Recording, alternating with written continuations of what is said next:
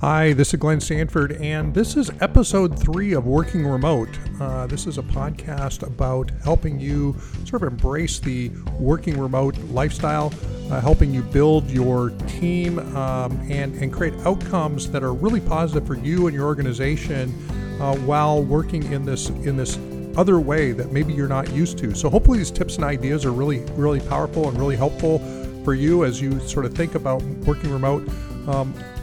Hit me up also on LinkedIn. If you're listening to this podcast, find me on LinkedIn, Glenn Sanford. You should be able to find me, CEO of eXp World Holdings, Chief Strategy Officer for Virbela. Send me a link. I accept most everybody's inbounds, and then send me a message as to what you're thinking about, questions you might have relative to working remote. And I'd love to address those. And obviously, again, we're going to have some guests on here at some point in the future as well. So with today, we're going to, again, talk about creating a shared vision, how that vision can really drive you and your team forward to being really effective in growing an organization. So with that, let's go on to the podcast. Thanks.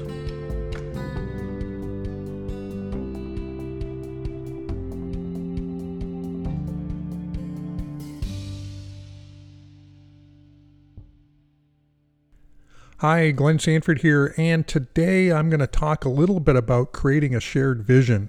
One of the things that you'll just want to think about as you are going on this journey of being fully remote is the idea that you really want to make sure that you've really built a vision for what it is that you want to do. Now, some of this is iterative. There's no doubt about it, whether it be sort of embracing different technologies to be fully remote.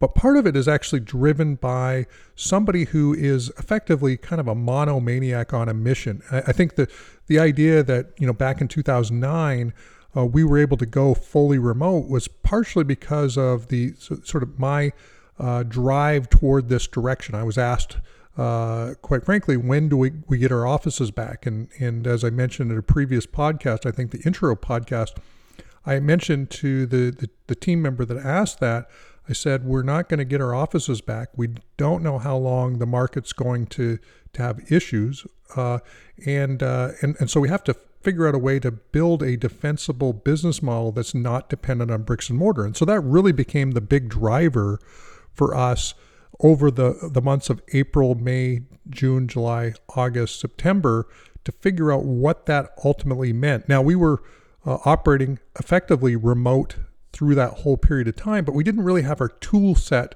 put together. We just had the vision, the direction, the commitment. And one of the things I think about is this concept of business constraints. And so for us, that business constraint was that we needed to build the defensible business model without bricks and mortar. And that was for obviously the real estate industry.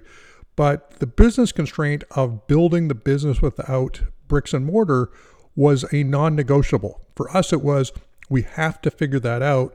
And we've got to do it in a way that actually includes and engages our agents, our brokers, and our staff. And the other part was, how can we distribute leadership in a virtual type environment? So our big, hairy, audacious goal, our BHAG, was to build a defensible business model that wasn't dependent on bricks and mortar. And on top of that, it needed to have the trappings of an enterprise that people would actually want to be a part of. And so that was really the thing that we were working on, trying to figure out what those ingredients were and would ultimately sort of translate into a business that actually could scale. So some people talk about the concept of massive transformative purpose. And so what is it that you're ultimately trying to do to ultimately make an impact on the world in hopefully a very positive way?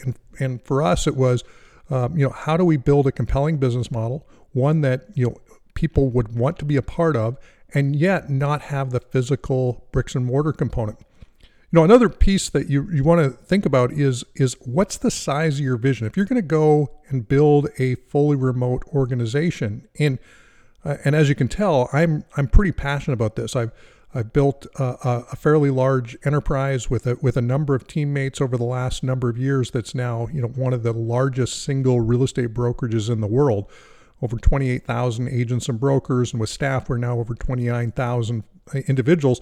And then if you extend that to what we're doing on the Virbela side and how we're growing that side of the business, and then we have a number of smaller enterprises inside of that, and we've done it without investing in any bricks and mortar that wasn't required from a compliance perspective. So in some states, some jurisdictions, there's a requirement that you have to have an office with a door, someplace that the state can come in and audit the files. Now, most of the states have actually adopted requirements that are less stringent, but where we have to have those offices, we have those offices, and we have to comply with local license law, etc.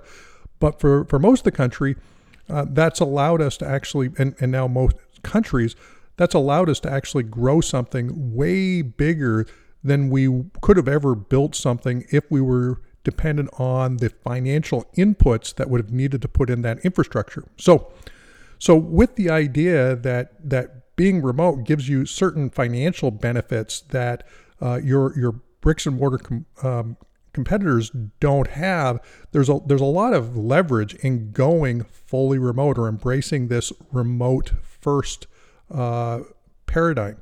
So think about what's your vision. Is it big enough? Is it, and if it's big enough, people will follow you. People actually follow people with big visions. So when you're thinking about, what is your vision as a team, as a leader, what is it that's ultimately going to be big enough that people are going to want to follow you and want to be part of this shared vision? Now, one of the books that I read back late in the 80s was the book In Search of Excellence by Tom Peter and Robert Waterman.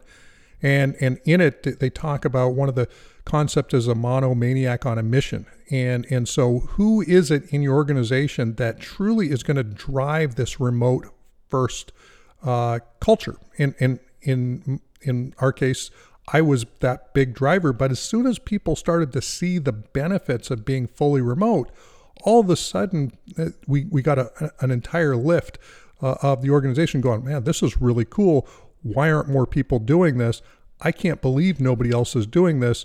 We shouldn't tell people what we're doing because this is so cool. But yet at the same time, we were very overt about how we were operating. It was one of the unique value propositions that we had, which is the idea that you could be working with the best people in the company, not just the best people in your office. And so we really, and then we developed another term, and another that came out of the book In Search of Excellence was management by walking around, an MBWA, and I think it was coined probably back in the GE days, or maybe with Peter Drucker, and this whole concept of being able to go and get close to your people, get close to your team, get close to the folks that actually make things happen, get close to the front line, get close to the customer. Was a concept that was really promoted from that probably the 50s on, and this whole concept of being working really close with your team. And so we developed the term management by avataring around, and really that means the ability to sort of go room to room, space to space, sit with your team, brainstorm. And a lot of these things now are even easier than it was back in 2009 and even before that. I mean, we've had instant messenger around since the AOL days. And I remember, AOL instant messenger and Yahoo instant messenger. And then eventually you've got the Google chats, and now you've got the Facebooks and the LinkedIns and the Microsoft Teams and the Workplace by Facebook and the Slacks and those types of tools, which is amazing, especially the ability to sort of stay in touch between when you have the meaningful collisions. But the idea that when you're in the office and you're checked in and you've got you're in your domain and you're having the serendipitous, meaningful collisions with other people in the organization, and you're able to kind of move the ball forward in a meaningful way, it's a pretty powerful paradigm. It also encourages creativity. Another topic, or another item is the do it, fix it, try it. When you work closely with the team, you can do a lot more safe to try experiments, and you can see, hey, does this work? Does that work? Okay, that didn't work. Let's fix it. Let's try it again. And when you're working together very collaboratively in this way, then you're able to get things and try things and fix things and try them again and do it again and fix it and try it. And so it really allows you to really work in a much more iterative process. One thing one of my mentors taught me years ago, and this is probably in the 90s, was if you find one thing that works really, really well, and for us, operating in a fully virtual environment really worked well for us. It was also something that we said, hey, if we don't figure this out, we're going to go do something else for a living back in 2009. But when you find something that works really well for you, then scale it. Scale the heck out of it. And so, what are the tools that you can put into your business that ultimately scale you and give you an unfair advantage in the marketplace? Now, not unfair in a moral way, but an unfair advantage because you've got a different set of operating principles from an economic perspective or from a social perspective that gives you an ability to compete in ways that your competitors can't. And so when you've got this ecosystem, when you've got a shared vision, when you've got these big, hairy, audacious goals to sort of change the world and the way people work, you've got your massive transformative purpose. And the vision is so big that people want to be on your team. It's pretty cool. So, today, just, create a shared vision. Think about how being remote can be part of that. Even if that's not your thing, create a shared vision. What is it that you're ultimately trying to achieve, and how are you going to go about achieving it? And how can you get people to want to be part of what you're doing? And it's a really powerful way to operate, and it's something that I think is really important, especially as you're thinking about how to embrace a working remote culture and lifestyle. So with that, I'm going to sign off, and hope to have you on another podcast. Thanks again. Hey, thanks again for listening to episode number 3 of Working Remote. It's really enjoyable to present this podcast in just a couple days. We've already had hundreds of downloads of our first 2 episodes. We're getting lots of positive feedback for doing these, so expect that this is going to continue on for a while with lots of great information, tips and ideas, and things we've learned over the years of building one of the largest fully remote organizations on the planet. So with that, I'm going to sign off. And again, hit that subscribe button, and talk to you soon.